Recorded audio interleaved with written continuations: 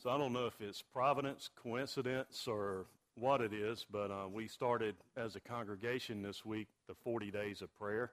I know Jim said he's preaching on prayer this morning, and the way our parables align, we're going to be talking about prayer this morning. So I guess the key to learning is repetition, so you're going to probably hear some things repeated today, but that's not a bad thing.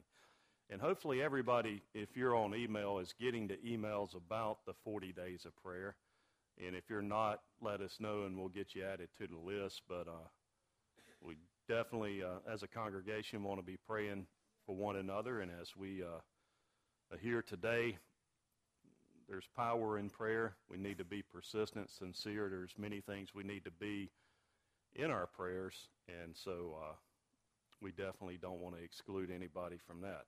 But if you have your Bibles this morning, go ahead and turn to Luke chapter 18, and we'll be looking at the first 8 verses, and this will be, while we'll be looking at other scripture, these will be the key ones we're looking at as far as the parable, and it is the parable of the persistent widow. And again, this is a parable that's only found in the Gospel of Luke, and I'll read the first 8 verses, and I'll be reading the New King James Version. Then he spoke a parable to them that men always ought to pray and not lose heart, saying, there was a certain city, there in a certain city, a judge who did not fear God, nor regard man. Now there was a widow in that city, and she came to him, saying, get justice for me from my adversary. And he would not for a while, but afterward he said within himself, though I do not fear God nor regard man, yet because this widow troubles me, I will avenge her, lest by her continual coming she weary me. Then the Lord said, hear what the unjust judge said, and shall not God avenge his own elect who cry out day and night to him, though he bears long with them? I'll tell you that he will avenge them speedily. Nevertheless, when the Son of Man comes, will he really find faith on the earth? So, to help set the context here, I think it's important we go back towards the end of Luke chapter 17 and look at what was being discussed there. And immediately preceding in Luke 17, Jesus is talking about the coming of the kingdom. So, a little bit of a lengthy read, but I'd like to read also Luke 17, beginning in verse 20 until the end of the chapter. Now, when he was asked by the Pharisees when the kingdom of God would come, he answered them and said, the kingdom of God does not come with observation, nor will they say, see here or see there, for indeed the kingdom of God is within you. Then he said to the disciples, the day will come when you will desire to see one of the days of the Son of Man, and you will not see it. And they will say to you, look here or look there. Do not go after them or follow them. For as the lightning that flashes out of the part under the heaven shines to the other part under heaven, so also the Son of Man will be in his day. But first he must suffer many things and be rejected by this generation. And as it was in the days of Noah, so it will be also in the days of the Son of Man. They ate, they drank, they married wives, they were given in marriage until the day that Noah entered the ark. And the flood came and destroyed them all. Likewise, as it was also in the days of Lot, they ate, they drank, they bought, they sold, they planted, they built. But on the day that Lot went out of Sodom, it rained fire and brimstone from heaven and destroyed them all. Even so it will be in the day when the Son of Man is revealed. In that day, he who is on the housetop and his goods are in the house, let him not come down to take them away. And likewise, the one who is in the field, let him not turn back. Remember Lot's wife. Whoever seeks to save his life will lose it, and whoever loses his life will preserve it. I tell you, in that night there will be 2 men in one bed. The one will be taken, and the other will be left. 2 women will be grinding together. The one will be taken, and the other left. 2 men will be in the field. The one will be taken and the other left. And they answered and said to him, Where, Lord? So he said to them, Wherever the body is, there the eagles will be gathered together. So as we look at this, a couple of things I'd like to highlight here in Luke chapter 17. The Pharisees had asked Jesus when the kingdom would come. Jesus replied that the kingdom would not be the type of kingdom that most men expected. And what type of kingdom do most men think about when they think about a kingdom like that? So I heard several things, but more or less an earthly kingdom, right? Something that people would see that it would be established. But he said, rather, it will be a spiritual center of each believer. Look back at verse 21. For it says, the kingdom of God is within you. So where is the kingdom of God? It's within us, right? It's within each believer. It's part of the church. And then next, Jesus gave some illustrations to show that the coming of the kingdom would be unexpected. We can see, and let's look at verses 26 and 27 in the days of Noah. I think it's interesting. It says, as it was in the days of Noah, so it will be also in the days of the Son of Man. They ate, they drank, they married wives, they were given in marriage until the day that Noah entered the ark and the flood came and destroyed them all. They were just living life large, right? They weren't living for God.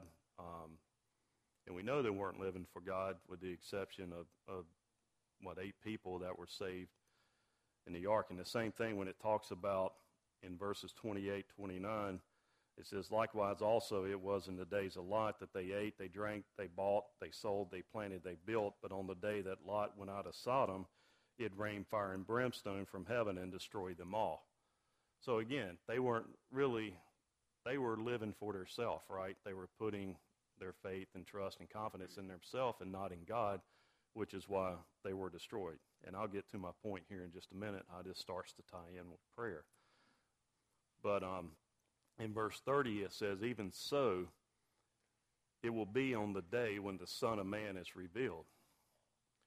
And what that means is there'll be many that are living just like they were living in the days of Noah, the days of Lot, that weren't devoted to God, that weren't devoted to his service, and then they will be destroyed, just like we know that the people were destroyed in the flood and also in Sodom.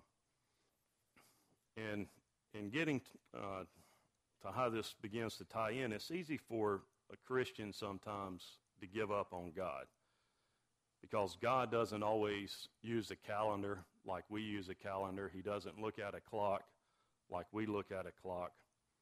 We're so time-bound as individuals, but he is not. With God, a day is like 1,000 years, and 1,000 years are like a day, 2 Peter 3:9. So we're not to give up on God. In understanding this, we should not conclude that God loses his patience with us also, as we'll see and go through this parable, that just because that he'll just answer prayers because we're persistent and because we just pester him, as we'll see in the example here. But the parable does emphasize a need to be persistent, for God wants to see that we really do depend on him. And that's something that was lacking in the days of Noah, in the days of Lot. The people weren't dependent on God, right? And that's why they were destroyed. And as we go back to the parable, it's probably a Roman judge and a Jewish woman that's being talked about here, because one judge did not constitute a Jewish court, and we can see here that the woman, she was basically going to one judge. Okay, so the parable teaches us that the power of prayer provides us a powerful lesson. Until we can learn to humble ourselves, we cannot offer an effectual prayer, which that is basically getting a desired outcome that we want, or according to God's will, if it be his will that our want and his will is aligned. But I think, as we look at the first verse here, is very clear. It says, then he spoke a parable to them that men always ought to pray and not lose heart. And that's the whole purpose of the parable here, is that we ought to pray. And it's not that prayer might be a good idea. We ought to pray. It's a command, as we see there.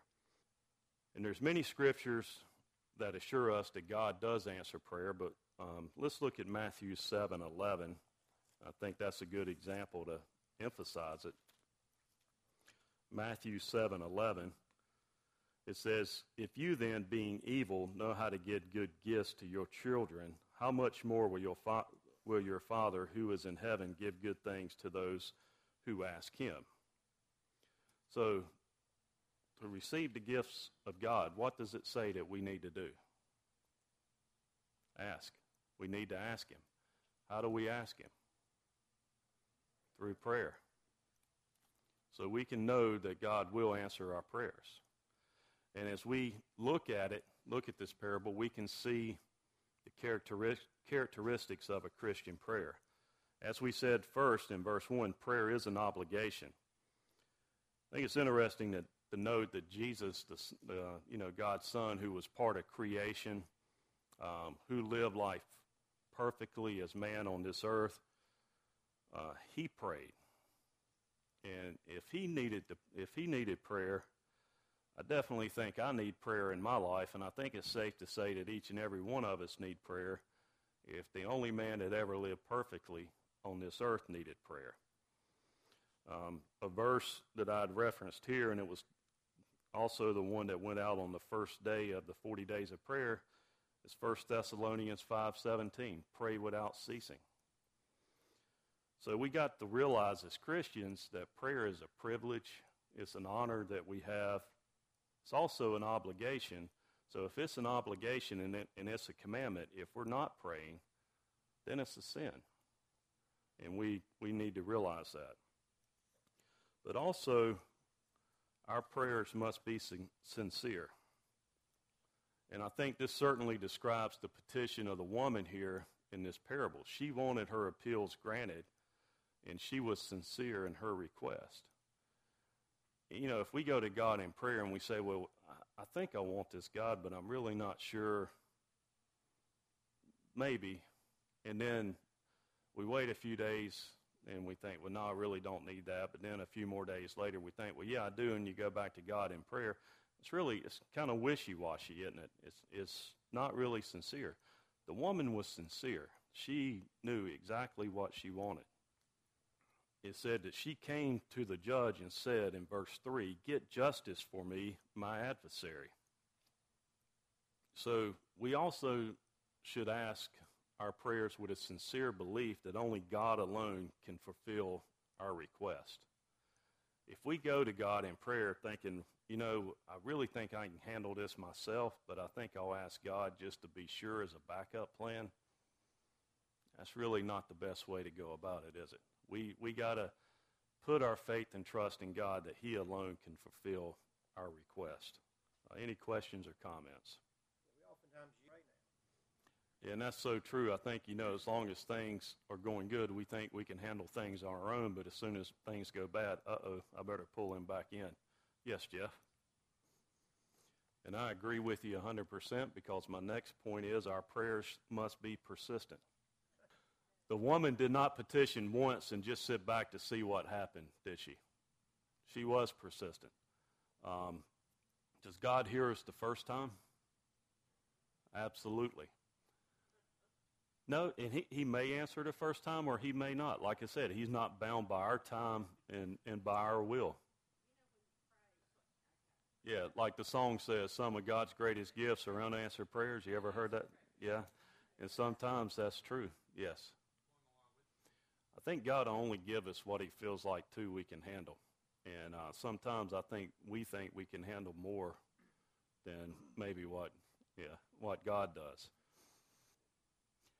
Yeah, and I think to an extent, yes, but if I know if somebody is sick, I'm not just going to pray for them one time and that's it. And that's, I think, too, why we keep people on our prayer list is so that we do routinely pray for them. And God does hear us the first time, And I know exactly what you're saying. So that is a tough one there, but you don't want to just pray, okay, I hope Tony feels better, and please, bless her and the doctors, and that's it, and you never pray for her again if she's dealing with something. Because, too, during the course of things, circumstances change a bit, and you want to continue to keep somebody in prayer. Yes. I think it's the nature of the prayer and what's gospel. And there's people that fall away every day that we need to pray for. Yeah. Really the specific. Yeah, and I think you brought out a very good point in there. Like if we pray for God to forgive us of our sins, we don't need to continue to pray for that because we know he forgives and forgets. The problem is we don't forgive and forget. And a lot of times, even though God has forgiven us, we have a hard time forgiving ourselves. So we keep bringing it up over and over and over again, and we let it haunt us, and it consumes us. We need to learn to forgive and forget. And we need, when we have prayed and asked for forgiveness, to let it go. God has done it. I think I saw another hand. Yeah, and if you've got a weakness in your life too, you may pray about that and you may get forgiveness, but then again, you may stumble again. Well, we need to go to God again. So if we have a weakness, until we feel like, we've gotten the faith and the strength to overcome that, I don't think there's anything wrong with continuing to pray for strength. Jeremy, then I saw Frankie, and then Jeff. Yeah, and I think what it shows is our dependency on God. It reminds us of our dependency on him when we pray like that, and if we pray for something, that, hey, God, I can't handle this myself. I need you. And it shows our dependency. And that's, I think, a lot of what he's looking for is our heart, right? He's looking in our heart to see, okay, does he think he can take care of this on his own, or is he looking for my help? Yeah, and that kind of goes back to what we were talking about a few weeks ago, seeing somebody in need, and instead of providing that need, if you have the means to, you just say, I'll pray for you, and you keep on keeping on. It doesn't really help the situation a whole lot. I mean, yes, we should pray for them, but if we have a way to also help, we should help. Yes, Jeff. Yeah, and kind of going along with what you're saying there, we sing a song oftentimes, What a Friend We Have in Jesus. Think about how many friends that you have that you don't talk to. Not if you've got a good friend, you're talking to them, right? That's why they're friends. So how can we be a friend with Jesus if we're never talking to him? Okay. Yeah, it's not give me every day my daily bread, and hey, I'm covered the rest of my life, right? Yeah. And I saw Chuck's hand, I believe. That's very true because, anything we miss on this earth, it'll be okay on the day of judgment as long as we don't miss heaven. So, yeah, and you often, times heard, Christianity is not it's not all health and wealth, right? And if we could pray once, and man, I'm sick as a dog today, but I'm healed tomorrow. I'm in financial struggles today, but I'm rich tomorrow. We couldn't build a building big enough, right? And so it's not about having something immediate and, not having struggles in our life just because we pray. We're still going to have those. But there's a purpose behind it. We may not always understand what it is, but God does. All right, so going along with a persistent prayer, I had referenced James 5:16 here, which is the effective, fervent prayer of a righteous man avails much. And we do have to be persistent in us going to God in prayer. Also, our prayers will be answered if we ask in faith. And let me ask you, when you ask a prayer, I'm not asking you to answer out loud, when you pray, do you truly believe that it's going to be answered? The woman in the parable continued her request because she had faith that it would be answered. If she thought, well, I really don't think this is going to be answered, do you think she would have kept going back and asking, hey? And I think that's true with us today. We've got to have faith that it's going to be answered. And I think many times we're guilty of having a lack of faith. And when our prayers aren't answered or it's not answered within our time, we may think or say, well, I really didn't think that was going to happen anyway, or I didn't really think I was going to be blessed with that. That's not really asking in faith, is it?